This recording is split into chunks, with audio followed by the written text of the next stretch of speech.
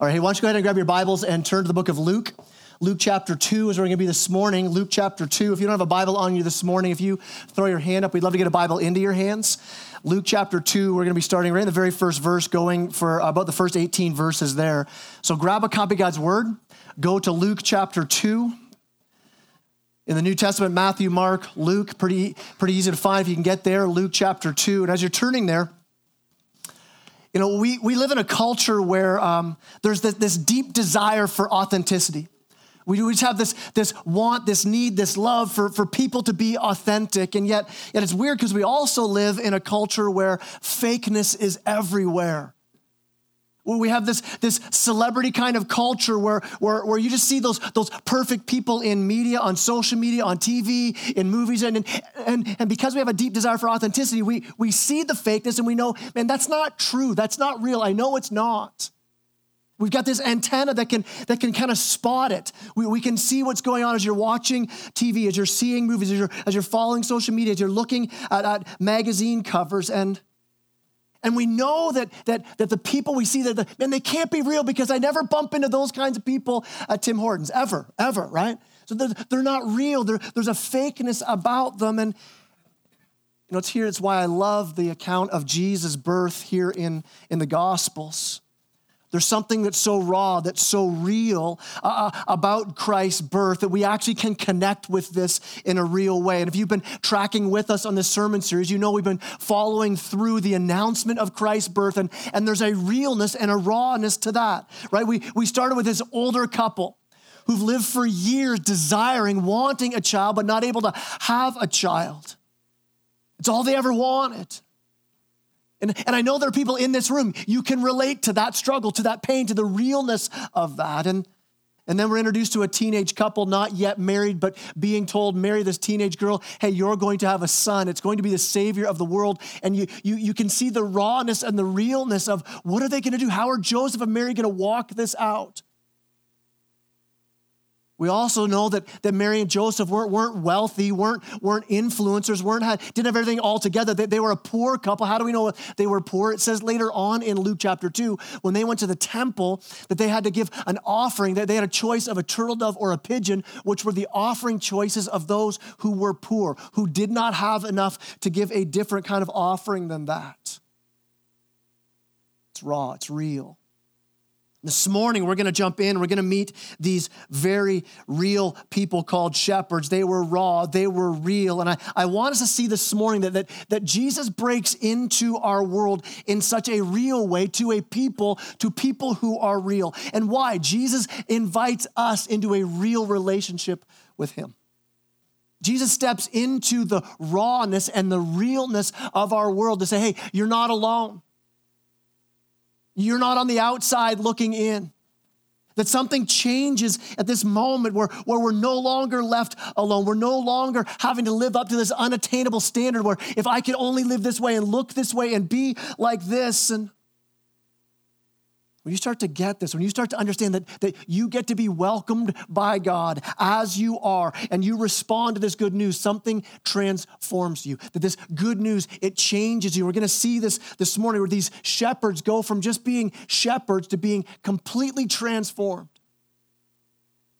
into worshipers who can't stop telling everybody about what they've seen and heard.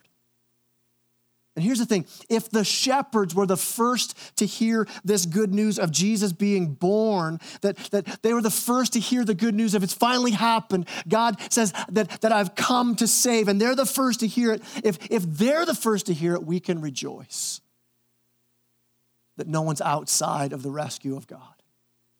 That God's not some far off idea that he gets dirty. God literally gets down in the dirt, in a stable, inside a dirty feeding trough, and he declares the good news to everyone, including this morning, these dirty shepherds.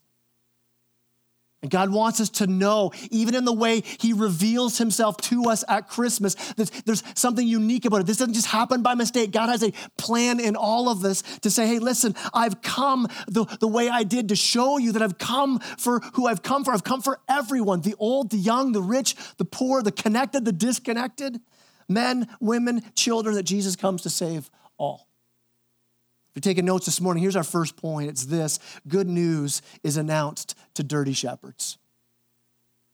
Good news announced to dirty shepherds.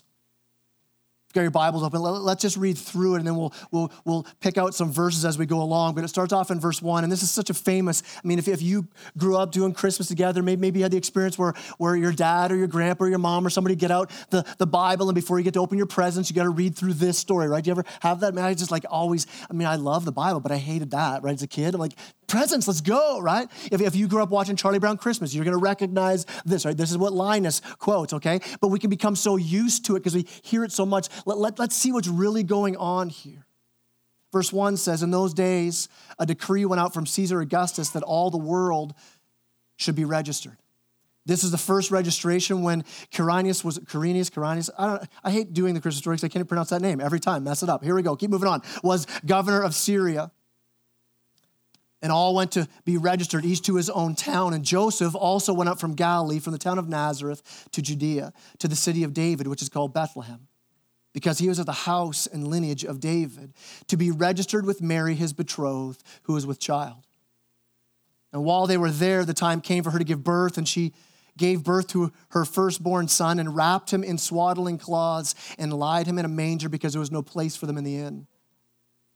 Verse 8 says, in the same region there were shepherds out in the field keeping watch over their flock by night, and an angel of the Lord appeared to them, and the glory of the Lord shone around them, and they were filled with fear. And the angel said to them, fear not, for behold, I bring you good news of great joy that will be for all people. For unto you is born this day in the city of David a Savior, who is Christ the Lord.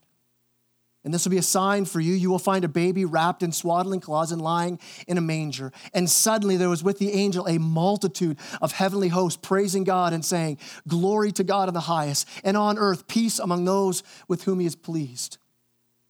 When the angels went away from them into heaven, the shepherds said to one another, let us go over to Bethlehem and see this thing that has happened, which the Lord has made known to us. And they went with haste and found Mary and Joseph and the baby lying in a manger. When they saw it, they made known the saying that had been told them concerning this child, and all who heard it wondered at what the shepherds told them. What's going on here? Listen, angels come to announce to these shepherds what had just happened.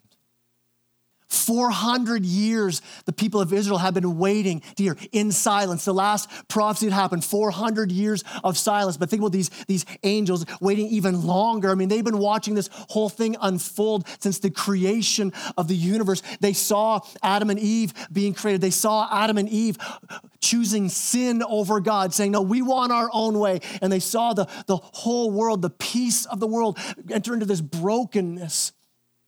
And they would have heard the prophecy that God spoke over Adam and Eve in Genesis 3:15, where he says, a rescuer's coming. You guys are now chosen sin and you're cursed, and the whole universe is cursed because of that choice, but a rescuer is coming. Someone who's going to come, Genesis 3:15 says, where the serpent, Satan, will bruise his heel. He's going to suffer.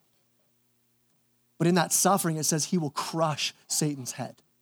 And angels been waiting for this. Waiting, this promised rescuer that's going to come. And for the longest time now, they're like, when is this going to happen? You can read in 1 Peter, it says that the angels lean in, trying to understand the whole gospel. They're like, man, we don't get this. This is unbelievable what God is doing with people. And they're waiting, when? And it's like in that moment in heaven where God says, now, it's happening now. Like, okay, let's go. What do we do? Go tell Zechariah. That old obscure priest guy? Yeah, go tell him first. Now I want you to go to Mary. I want you to tell Mary that she's going to be the one to deliver the rescuer. And I can imagine the angels saying, Mary who, right? Where's Nazareth again? And then what do we see here in verse 8? In the same region, there were shepherds out in the field keeping watch over their flock by night, and an angel of the Lord appeared to them. Hey, angels, go tell the shepherds. You're not going to Rome, the political center of the universe at that time. You're not going into Jerusalem, the religious center. You're going into the backwoods of the backwoods. To a group of backwoods, rough and tough shepherd dudes.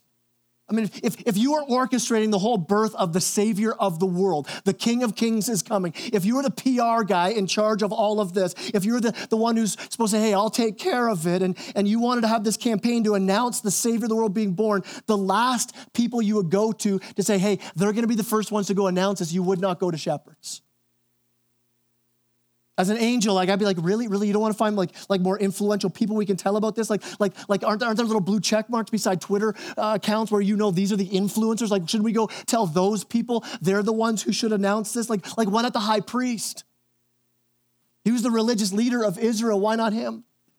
Why not the chief priests and the scribes? They were the teachers, the ones who understood the scriptures and read the scriptures. Why not them? Why not the Sadducees, the political leaders of Israel? Why not the Pharisees? These guys, the Pharisees, they had huge power. They knew the Bible front and back. They were the original Bible thumpers of their day. Like, why not go to them? Why not go to Caesar Augustus? This guy here, why not have him tell? He had all the power of the world. And God's like, no, go tell the shepherds. I love it. Luke gives no real description here. There's no names of these shepherds. It's just some random shepherds out in a field outside of Bethlehem.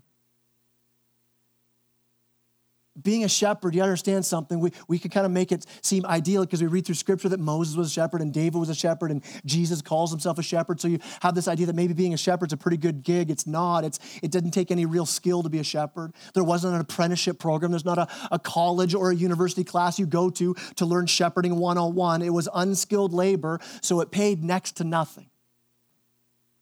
And you worked outside all the time. You were always outside with dirty, stinky, smelly sheep. And I don't mean they were dirty in a figurative way. When I say that good news was announced to dirty shepherds, I'm talking literally they were dirty shepherds, all right?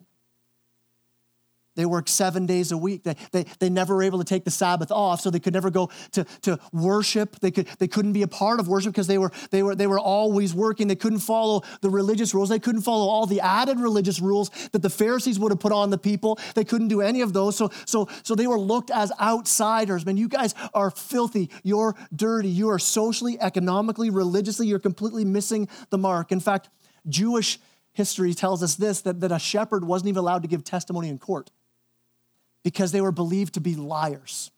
So if you're like, yeah, but I got a shepherd who saw this happen. Yeah, that doesn't count. You can't use a shepherd. They're untrustworthy. History says in the first century, a lot of shepherds would have been ex-cons. They were so far down on the list of people you would expect God to say, let's get the message to these guys. Unless you were paying attention all the way through the prophecies of the Old Testament. Unless you were listening to what God was saying all through Scripture leading up to this point, because over and over and over and over again, they would have seen that God had this beautiful heart for the lowly, for the bitter, for the broken, for the murderer, for the adulterer, for the wicked, for the lazy. God's like, I want them. I'm going after them. And Isaiah prophesied in Isaiah 61 who Christ would be, what he would be all about. In fact, flip over to Luke chapter 4, verse 18. Jesus quotes Isaiah, this prophecy given about the coming Messiah. Jesus says, yeah, it was me. Those were my words being spoken through Isaiah. And look what he says. Jesus says, the Spirit of the Lord is upon me because he's anointed me to proclaim the good news. To who? To the poor. He sent me to proclaim liberty to the captives, the recovering of sight to the blind, to set at liberty all those who are oppressed, to proclaim the year of the Lord's favor. He's saying, I've been sent to the poor, to the lowly, to the humble, to the afflicted. And so when the Messiah shows up, he's not coming just for the cream of the crop. He's not coming only for the influencers or for the in crowd. He's coming to the poor, to the lowly, to the meek, to the afflicted, to the brokenhearted, to the ones on the outside, the captives, the prisoners, the outcasts. I mean, think about it. Think about even as Jesus was alive on earth, who did he rub shoulders with the most? He hung out with tax collectors. He hung out with nobodies. He hung out with prostitutes and sinners and drunkards. And he hung out with them so much that the elite of the day, the religious and political elite, would actually rebuke Jesus, make fun of Jesus, mock him, saying, you hang out with drunks and prostitutes. And she's like, yeah, I know. It's what I came to do. All the prophecies leading to this, a Messiah would come for the broken, So he comes to these angels. Look at verse 9. An angel of the Lord appeared to them, and the glory of the Lord shone around them, and they were filled with fear. Just like the other two times we've covered, where an angel appears to Zechariah, an angel appears to Mary, the first words out of the angel's mouth is, fear not, don't fear. And these guys were shocked when an angel shows up in the middle of the night. First, they'd be shocked that anybody would want to come hang out with them. They're not just shepherds. They're the shepherds who've got the night shift, right? These guys are lower than even the regular shepherds. And they're like, who's going to come out here and see us? Everyone's scared of us. Everybody thinks we're trash, we're dirt. And this angel shows up. That would be shocking. That would be shocking. But also be shocking that an angel would show up and then an angel would bring good news. Now, these guys aren't just startled. They're not just a little freaked out. It says here they're filled with fear. Old King James, remember what it said? They were sore afraid, right? Here's what's going on. In the original language in Greek, that word fear, it's doubled up there to give it emphasis. That it says, it would really say this, they were fearfully filled with fear. That's how scared these guys were. So scared. Now, why? Why are they scared? Here's why I think they were really more than just a little bit scared. It wasn't just that an angel showed up. What's it say? That the glory of the Lord shone around them. The glory of the Lord. Now, what's that? What's the glory of the Lord? It's what emanates from the Lord. It's when God is there in his presence, glory comes out. Glory is there. It's the weightiness of his manifest presence. It's his holiness. It's his greatness. It's his awesomeness on display. And we get a little picture of that, a slice of that, where the psalmist says, the heavens declare the glory of the Lord. And so you can imagine you're a shepherd and you see the heavens in front of you declaring a slice, a sliver of the glory of the Lord, but then the glory of the Lord, even beyond that, shows up around them. So strong. They're in fear. If you read about the glory of the Lord throughout the Old Testament, you'll notice something about the glory of the Lord, that the glory of the Lord, when it shines out, it actually kind of sticks to you a little bit. Like, remember the story of Moses. Moses spends time with God on Mount Sinai, 40 days talking with God, and he comes down off the mountain. And if you remember the story, his face shone. It's like the glory of the Lord absorbed into him. He's now reflecting it out. It shone so much that people are like, man, could you put a veil over that? It's too bright. We can't even look at you. That's 40 days with God. These angels are like 40 millennia with God. How much, when they burst out on the scene, how much glory would you have seen? No wonder they were afraid. God's glory, it's that powerful, it's that overwhelming. It explodes into the starry night with this intensity and the presence of God's glory. Listen, it didn't bring peace. It didn't bring joy to these guys. It brought fear. It brought fear to them. Why is that? I mean, if you think about it, Adam and Eve in the garden, before sin enters the world, Adam and Eve used to just walk around with God, had this peace with God. They could just be in his presence, and there was a peace about it. But then sin enters the world, and right away, Adam and Eve now, what do? They're no longer at peace with God. They're now scared of God. God comes and says, hey, where are you? And they're hiding. Here's what's going on. You see yourself so much more clearly when the light of God's holiness shines on your life. And we love the darkness. We want to hide from that light. Jesus even says in John chapter 3, he goes, I'm the light, but nobody wants the light. You hate the light. You hide from the light. Why? Because it reveals our sin. When we get closer to God's holiness, we now see ourselves more clearly. And we want to hide. When the glory of God was revealed to Isaiah, he fell down as though dead. When Ezekiel saw God's glory, he fell down like he was dead. When John, the disciple John, saw Jesus, who was his best friend on earth. And when he saw Jesus fully revealed in his glory in Revelation chapter 1 and 2, John says, I fell down like I was dead. Why is that? There's something about God's presence when it's fully experienced. Remember the story where Jesus calms the storm, the disciples in the boat, this huge hurricane rolls in. They're scared to death. The Bible says they were so fearful of the storm, scared they were going to die. And they're just crying out for Jesus to do something. Jesus stands up and he just goes, peace. He basically looks at the hurricane and goes, shh, stop it. Hurricane stops, waves stop. And it says there, they were scared of the storm, but it says they were filled with great fear of Jesus. They had more fear of Christ. Why? Because they saw in that moment, Jesus, you're more powerful than a hurricane. You're the one who says, shh, and a hurricane stops. when you see the awesomeness and the holiness of God, there is fear. There is a fear about how awesome he is. There is a deep fear because we see our sin and how far we are from God. But the angel right away, I love this. The angel says right away, don't fear. Don't fear. Why? Why not fear? Look at verse 10. The angel said to them, fear not. Why? For behold, I bring you good news of great joy that will be for all people. For unto you is born this day in the city of David a Savior who is Christ the Lord. And we need to get the point of this. You understand, this is the whole point of this story. The main characters in this story are not the shepherds. It's not the angels. This is it. The main point of this, the whole main point of the Gospel of Luke, the whole main point of all of Scripture is pointing to this. It's pointing to Jesus. Amen. All of the Old Testament pointing to this. And not just pointing to something that might happen, but pointing to a day in history. What day? This day when a decree went out from Caesar Augustus. This day planned in all of eternity before the creation of the universe.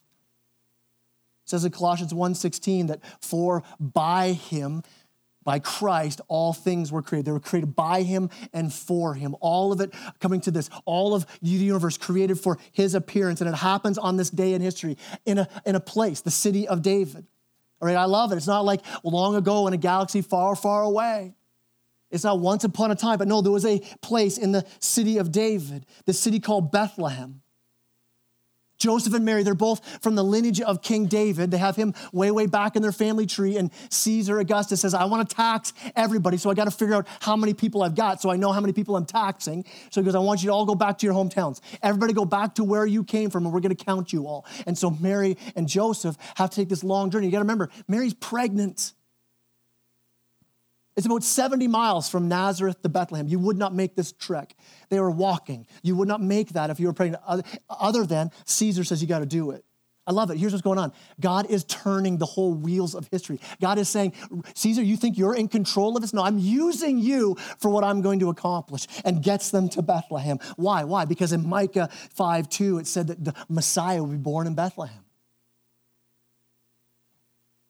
Verse 11, though, here's why it's great news. For unto you is born this day in the city of David a Savior who is Christ the Lord. It's a Savior. Hey, shepherds, a Savior's coming. You're in fear because you see your sin. You know you're dirty shepherds, but Jesus isn't coming to condemn. He's coming to say the rescue is here. He's our Savior. Remember that Mary and Joseph were told, hey, call the baby Jesus. Why? It says in Matthew 1:21, call his name Jesus, for he will save their people from their sins. Only God can forgive sins against God. So God himself, God the Son, comes as the Savior. It says the Savior's come. Who is who? Who is Christ the Lord. Christ, just a word, comes from Christos, which means the anointed one. The Hebrew word you would use would be Messiah, that the Messiah has come, the anointed one has come, this long predicted, this long waited for Messiah. The one who's coming to fulfill all the hopes and the dreams of this awaiting Israel. Who's coming? It's the Messiah is coming. But not just Jesus, he's our Savior. He's the anointed one. It also says here, he's the Lord. He's the ruler. He's the sovereign. He's the mighty God, the everlasting Father, the Lord of the universe. So from the very beginning, this child being born was not just any child. It was the long-awaited, appointed Messiah, Jesus, the Savior and Lord. The one who would finally save his people from their sins. The one who would finally come as the final lamb to end all lamb sacrifices. The thousands of lambs who had been offered up saying, this is the sacrifice to pay for the sin that you've done. Now we have Jesus who's come to say, this is it. I'm the final lamb. 1 John 4:14 says, we have beheld and bear witness that the Father has sent the Son to be the Savior of the world. Jesus comes to save the world. And I love this. There's an exclusivity about it and an inclusivity about it. It's exclusive because Jesus, I am the Savior. There's not one way. There's not a bunch of ways you can kind of fix yourself up. Jesus says, I am the way, the truth, and the life. No one comes to the Father but through me. It's exclusive in that. Acts 4:12 says there's no other name under heaven by which we are saved. But it's also inclusive, because look what it says in verse 10. Fear not, for behold, I bring good news of great joy that will be for who? For all the people. Jesus, the Savior, the mediator between us and God. He's made salvation available to all the people, to everybody, to anybody, including these dirty shepherds. That's why it's good news. And why is it good news to us? Here's our second point this morning. Second point this morning is I'm a dirty shepherd. It's good news because I'm a dirty shepherd. You don't have to look really closely to see that something's broken in our world and something's broken in each of us. We all know there's something wrong with the human condition. Everybody knows that there's something off in us. And so what are we doing? We're desperately trying to fix it all the time. I mean, you just go to any bookstore. One of the largest sections in the bookstore is the self-help section. It's because why? The whole world, even people who would say, man, the whole Jesus thing, I'm not so sure about it. Even those people say, yeah, but something's wrong. Something's broken and we need help to fix it. Now maybe you're like, I don't want to write that down in my notes. I'm not saying I'm a dirty shepherd. Nobody calls me a dirty shepherd. The Bible actually goes one step further. It calls you a dirty sheep, all right? So it's even worse than I'm a dirty shepherd, okay? We're dirty sheep. We're wandering. We're defenseless. We're not real bright. And someone give me a break. I'm smart, man. I'm pretty powerful. Yeah, for a sheep you are, all right? Now that's what the Bible calls us. We're these sheep, and the Savior comes. Comes why? Because we're lost, because we are rebellious, because we are sinful, because we always choose to go our own way. And we know this. Here's the thing. When you finally come to this place, you go, that's who I am. I'm a dirty shepherd. It's so liberating.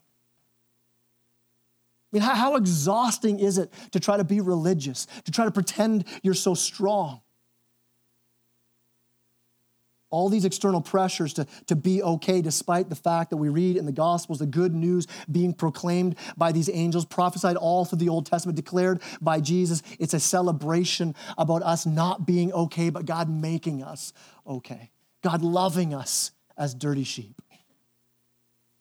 I love David. David in Psalm 40, he gets it. David's not a guy who would fake it. David says in Psalm 40, I will never keep quiet about my sins in the great assembly. He's the guy, David, King David, be the guy who he walks in here on Sunday morning and you go, hey, how you doing? He goes, oh man, let me tell you. You're like, man, I wish you just said you were fine. I don't really want to hear about all this stuff, right? That'd be David. David goes, let me tell you all the stuff that's going on. Jesus said this in the Sermon on the Mount. He said, blessed are the poor in spirit, for theirs is the kingdom of heaven.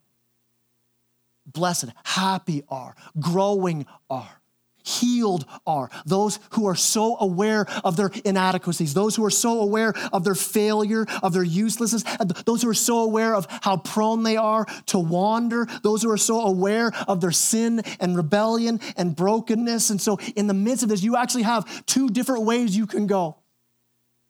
You can either choose a way where you say, I don't want to be called a dirty shepherd. And this path, you can take this path, I would call it the path of the Pharisee. The path of the Pharisee would say this, I got this on my own. Even though you know deep down inside you're missing it. And every time you would hear you're a hypocrite or sin would be pointed out, what would you do? You take this path of Pharisee, what do? You try harder, you hide it better, you put on thicker masks, and it's so exhausting to live this way. But listen, there's another path you can take. It's the path of the shepherd, I would say. In fact, if you're taking notes this morning, here's our third point. The gospel transforms me into a worshiping shepherd. The gospel transforms me into a worshiping shepherd. Because here's the other path you can take. When somebody could point out in your life, man, you're such a hypocrite, you could say, I know, isn't it crazy that Jesus loves me? How amazing is it that he would pour out forgiveness and grace into my life? I mean, imagine what it was to be these shepherds, where you're standing, you run with haste, you get to the manger, you see Jesus, the Savior who's been born in the world, and you get to stand in the presence of God in that moment. You get to stand, a shepherd, a dirty shepherd gets to stand. I mean, before that it was Adam and Eve, and that was broken by sin, and from then on, all the way through the history of Israel, the only people who get somewhat close to God were the high priest once a year going into the Holy of Holies. And man, you had to go through so many rituals, so many things you had to go through to get even close to this God. And here you are as a shepherd standing in the presence of God now. I mean, how crazy is that?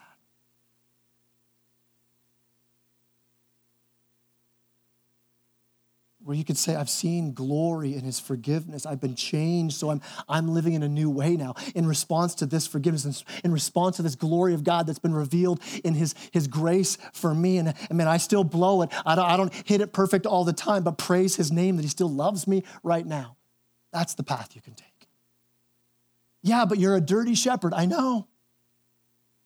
And then sin can even be pointed out. Yeah, but you have anger and bitterness. I know. And because of God's grace, I'm seeking not to walk in anger and bitterness any longer. I'm responding to this grace. But how amazing is Jesus, huh?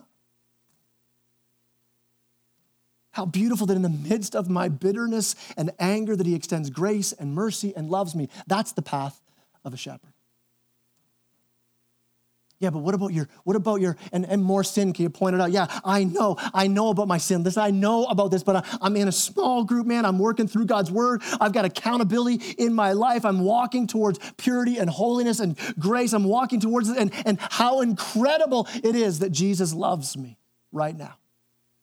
In the middle of my sin, in the middle of my anger, in the middle of my lust, in the middle of my bitterness, in the middle of my faithlessness, that Jesus steps into that. Listen, this path is not how great I am that Jesus loves me. This path is how great is Jesus. I mean, somebody who gets the good news, listen, you don't even talk, it's not just you talk about your sin, you can't stop talking about Jesus. That's how you know you're on this path. I love the testimonies of people here who don't fake it. And it's not that they wallow in sin, but instead they see the glory of God. They see the glory of the good news, and they say, God is so good, I want more of Jesus. Listen, you need to understand something, that pride and the gospel can never walk hand in hand. So we come to this place of seeing our sin clearly, and we see his grace clearly, and we walk this out. Listen, not just the first day you came to Christ, the day of salvation, but you walk this out every day. You can't be arrogant if you understand the gospel. Where you recognize, man, I'm a dirty shepherd and God chose to make a good announcement to me. He is so awesome. And what's it do? When you get this, when you understand the amazing good news of the gospel, it drives you deeper into the word. You're like, man, I got to get up and get into the word. Not because it's a religious thing I got to do, because I want more of Jesus. Man, I want to pray more. I want to connect in my small group so we can press into this together. I mean, I want to get to church. Man, I want to worship when I get to church. I want to serve.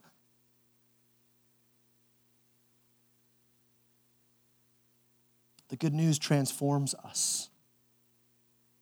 The good news transforms you. Why? Because the glory of God shines on you. It shatters all the other things you're trying to build your life on. It shatters your self-image. It blows up those things we hold on to. It blows up those things we say, this is how I know I'm okay. And God steps in with his glory and goes, none of that will hold up the weight of your soul.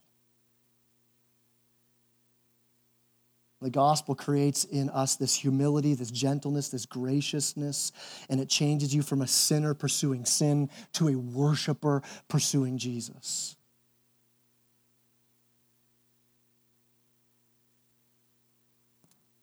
You begin to say, God, I need more of your glory. God, I want you to have the greatest weight in my life. I want your glory. I don't want to trust in these faulty foundations any longer. I love how Psalm 3 says, you, O Lord, are the lifter of my head. You're my shield. You're my glory, the psalmist says. You're my hope. You're my foundation. When you see it here in verse 15, you see the shepherds get this. Look at verse 15. When the angels went away from them into heaven, the shepherds said to one another, let us go over to Bethlehem and see this thing that has happened, which the Lord has made known to us. And they went with haste. There's an immediacy going on here. You can see it in the text there. It's almost like they're not sitting around going, gee, I wonder what we should do. It's like they instantly were already on their way. And they're saying, who's going to stay back and look after the sheep? Because we got to go. They're already moving. They've been transformed. They're like, we got to see this. Why? Because they believe the message. It says we have to go see this thing that has happened. That word thing, another word you could say for that is this reality that's taken place. This is for real. We got to go. They hear the good news. They believe the good news. They then responded to the good news. And listen, this is the way of salvation for anyone. You hear this good news. You believe the good news, and you respond to the good news. If you're here this morning and you don't know Christ, that's the answer of where hope comes from, where you can live a life where you go, I don't need to fear any longer. I'm not on the outside anymore. I can be brought in. Yes, how? How? You hear this good news today. You believe this good news that God would send his son to die in my place, to pay the penalty for my sin, to take it all away, to be the greater glory in my life. And then you respond. You respond by saying, I want to follow you, Jesus. Here's all the stuff I used to trust in. I don't trust in this anymore. Here's my sin. It's admitting that you need him and saying, I'm a dirty shepherd, Jesus, I need you. And you walk towards Christ. You respond. Listen, if you're here as a Christ follower, it's the same. Every day we do this. Every day we again hear this good news. We believe it again, renewed every day. Believe it again, and we respond again. My guess is these shepherds, they run into the small town of Bethlehem, but it's full of people, right? Because there's a census happening. So Bethlehem's probably overflowing. It'd be like Muskoka in the summer compared to Muskoka in the winter, right? This place would be jam-packed, and they're probably, what are they doing? They're like, hey, a baby's been born. Now it's such a lot of people there probably. Maybe more than one baby was born that night. So you can imagine the picture of these shepherds going through town. Hey, have you guys heard of a baby being born? And going to doors, hey, do you have a baby? And then picture that though, your ex-con shepherd, dirty dudes come to your, hey, you got a baby? Right? That would be kind of freaky, right? But my guess is they would come to homes like, yeah, we had a baby. Is it in a manger? No, it's in the bedroom upstairs. Okay, wrong baby. And they keep going, right? And they finally find the sign they're looking for, this baby in a feeding trough wrapped in cloths. Just like the angel had said. And they get there and it says they start talking about it. They're probably like, you wouldn't believe what happened. These angels appeared. I can imagine Mary and Joseph saying, hey, same with us. An angel came to us as well. And here is the Savior of the world, Jesus the King. These guys are changed. Verse 17. It says, when they saw it, they made known the saying that had been told to them concerning this child. And all those who heard it wondered at what the shepherds had told them. They are so changed. They're not just talking about it around the manger. They're not just talking about it with Mary and Joseph and whoever else was in that place at that night. It says they went out and they went away and just started talking. But look at verse 20. The shepherds returned glorifying and praising God for all they had heard and seen as it had been told them. They just won't stop talking about this. So how are we changed? We're changed. We're transformed into understanding, to being these worshipers who now can't believe we get Jesus and our life is now all about Jesus, but we're also transformed this way. We're sent out. We're sent out as these messengers to other dirty shepherds. These guys go out, they're really, if you want to say it this way, they're the very first evangelists, the very first Christian evangelists going out to tell people. And here's what I love about being a pastor, and maybe you've experienced this as well. I find this the most excited, the most faithful people in proclaiming this good news and telling everybody about transformation, who it is, typically new believers, right? Why? Because the joy runs so high in someone who has just found Jesus. The excitement's so great. The enthusiasm is so profound. Why? Because they see the clearest. They're in that spot where they fully recognize, here's who I was. This is the direction I was going. Jesus steps in his grace, and now I can't believe where I am. Listen, but if you truly understand the good news that's being proclaimed, the gospel of Jesus Christ, if you've been a Christ follower for one day, if you've been a Christ follower for 1 year, 10 years, 50 years, the joy of the good news should just be as great. If not, if you find yourself sort of ho-hum about this, if you find yourself, I actually don't talk about it that much. I don't tell very many people about it. I'm not like the shepherds here, man. You got to go back again to the beginning and see the glory of God, the holiness of God, see your sin and see your Savior and let it transform you and be sent out. Now, why do we go out with this message? Partly it's an overflow. You can't help but share it. But here's the other thing. Very few people are going to have an angel come to them and tell them the good news. More people are going to have dirty shepherds coming and saying, let me tell you about Jesus. Shepherds who've been transformed. Shepherds who have seen the glory of the Lord in Jesus Christ. And if you have, you've been sent out. Acts 1:8 says that all of us go out as witnesses of Jesus Christ. Why? Because you've seen the glory of God. Remember what we said? When Moses saw the glory of God, his face shone. If you've experienced the gospel, it changes you. Like it changed the shepherds. They go from these solitary herdsmen to these outgoing preachers of the gospel, telling everybody who they meet what they'd seen and heard, just like the disciples who drop their nets and become fishers of men. Why? Because they've seen and experienced the glory of God in Christ, and it changed them. And listen, the same thing happens to you if you behold God's glory.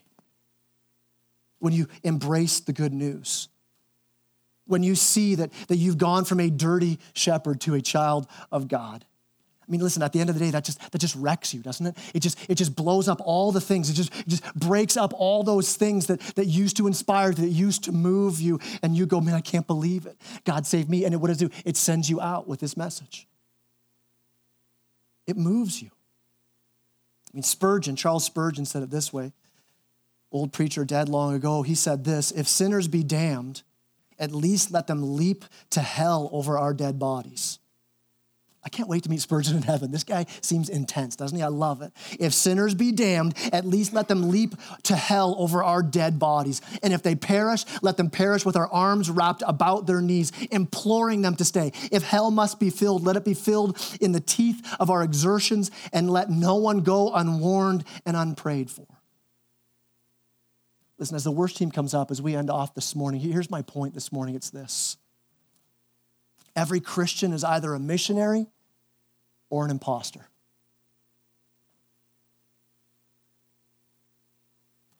If you're an imposter, it's because you're struggling with one of two things that the gospel says about you. You're either on one side struggling to grasp this idea that I was a dirty shepherd, or you're struggling with this idea that Jesus has saved you and redeemed you and loves you.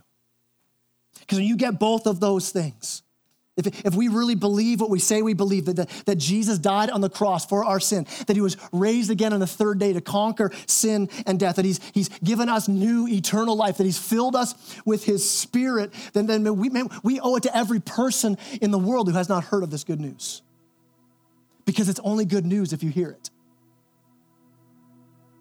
I heard this story from a preacher who said he was on an airplane once and he was talking to the person beside him, and they asked the question, hey, what do you do for a living? And he said, well, I'm a pastor. And she leaned in. She goes, well, tell me a bit about that. He starts just sharing the good news with her, starts sharing the gospel. And she asks him, hey, do you really believe this? He goes, of course I believe this. She goes, no. Like, do you really, really, truly believe what you're talking about? He said, yes, I believe this. She says, I don't know if you actually believe this because you've been talking to me. It almost sounds like you're trying to win an argument. Like if you really, truly believed this, wouldn't your whole life be about this? Wouldn't your whole mission be about sharing with anybody you would come in contact with if you really believed this? So for us this morning, how do we apply this? We recognize the fact that we were dead and brought to life. And that today, if you know Christ, you are not alone. You are not on the outside. You have been changed and are being changed from one degree of glory to the next, being changed more and more to the image of Jesus Christ. You have been rescued from death to life. And if you have this, how could we not speak about this? What's that look like for you? I mean, here in a new church plant, just building this new building, us coming in here. Here's one thing it means real practically. This building is not so we can have a more comfortable church. If you're coming here going, oh, good, I don't have to drive to Bracebridge any longer. I don't have to set up anything. I can just roll in here and worship, and it's going to be so much better, so much nicer, then you're missing the point. This is built, why? Because we want to go out from here because we know that there's a world that has not heard this good news. This building's built to be filled up with dirty shepherds. How about this? More dirty shepherds, because we're already doing us in here, all right? That's why we're here. So for you, what does this look like? What's it look like in your family? Really think this through. What's it look like in your workplace? What's it look like in your life? You have this message for the world. How could we ever huddle up and hide out with a message like this? Let me pray. Lord God, thank you that you've set us free. Thank you that you've given us hope. Thank you that you've given us life. Thank you, Lord Jesus, that in the midst of our sin, you step in and say, I love you, and I forgive you, and I've forgiven that very sin so we can get up again and we can walk. We can worship more loudly, more fully, and we can share with boldness because we have a sureness, a certainty of the good news that we've been given, that we're now changed for eternity. And God, would you send us out of here as shepherd missionaries? Not people who have it all figured out, but just as dirty as the shepherds are, just going out saying, this is what I've seen and heard. God, I pray in a real practical way, even for the Christmas Eve services we're having. God, would you fill the buildings we have? Would you fill them up with people who need to hear this good news? God, would you send us out to invite, to plead with, to say, you got to come. God, so that more people can be transformed. And I pray this in Jesus' name, the name that brings us from death to life, the name that changes us. God, would we get this morning? I pray this in Jesus' name.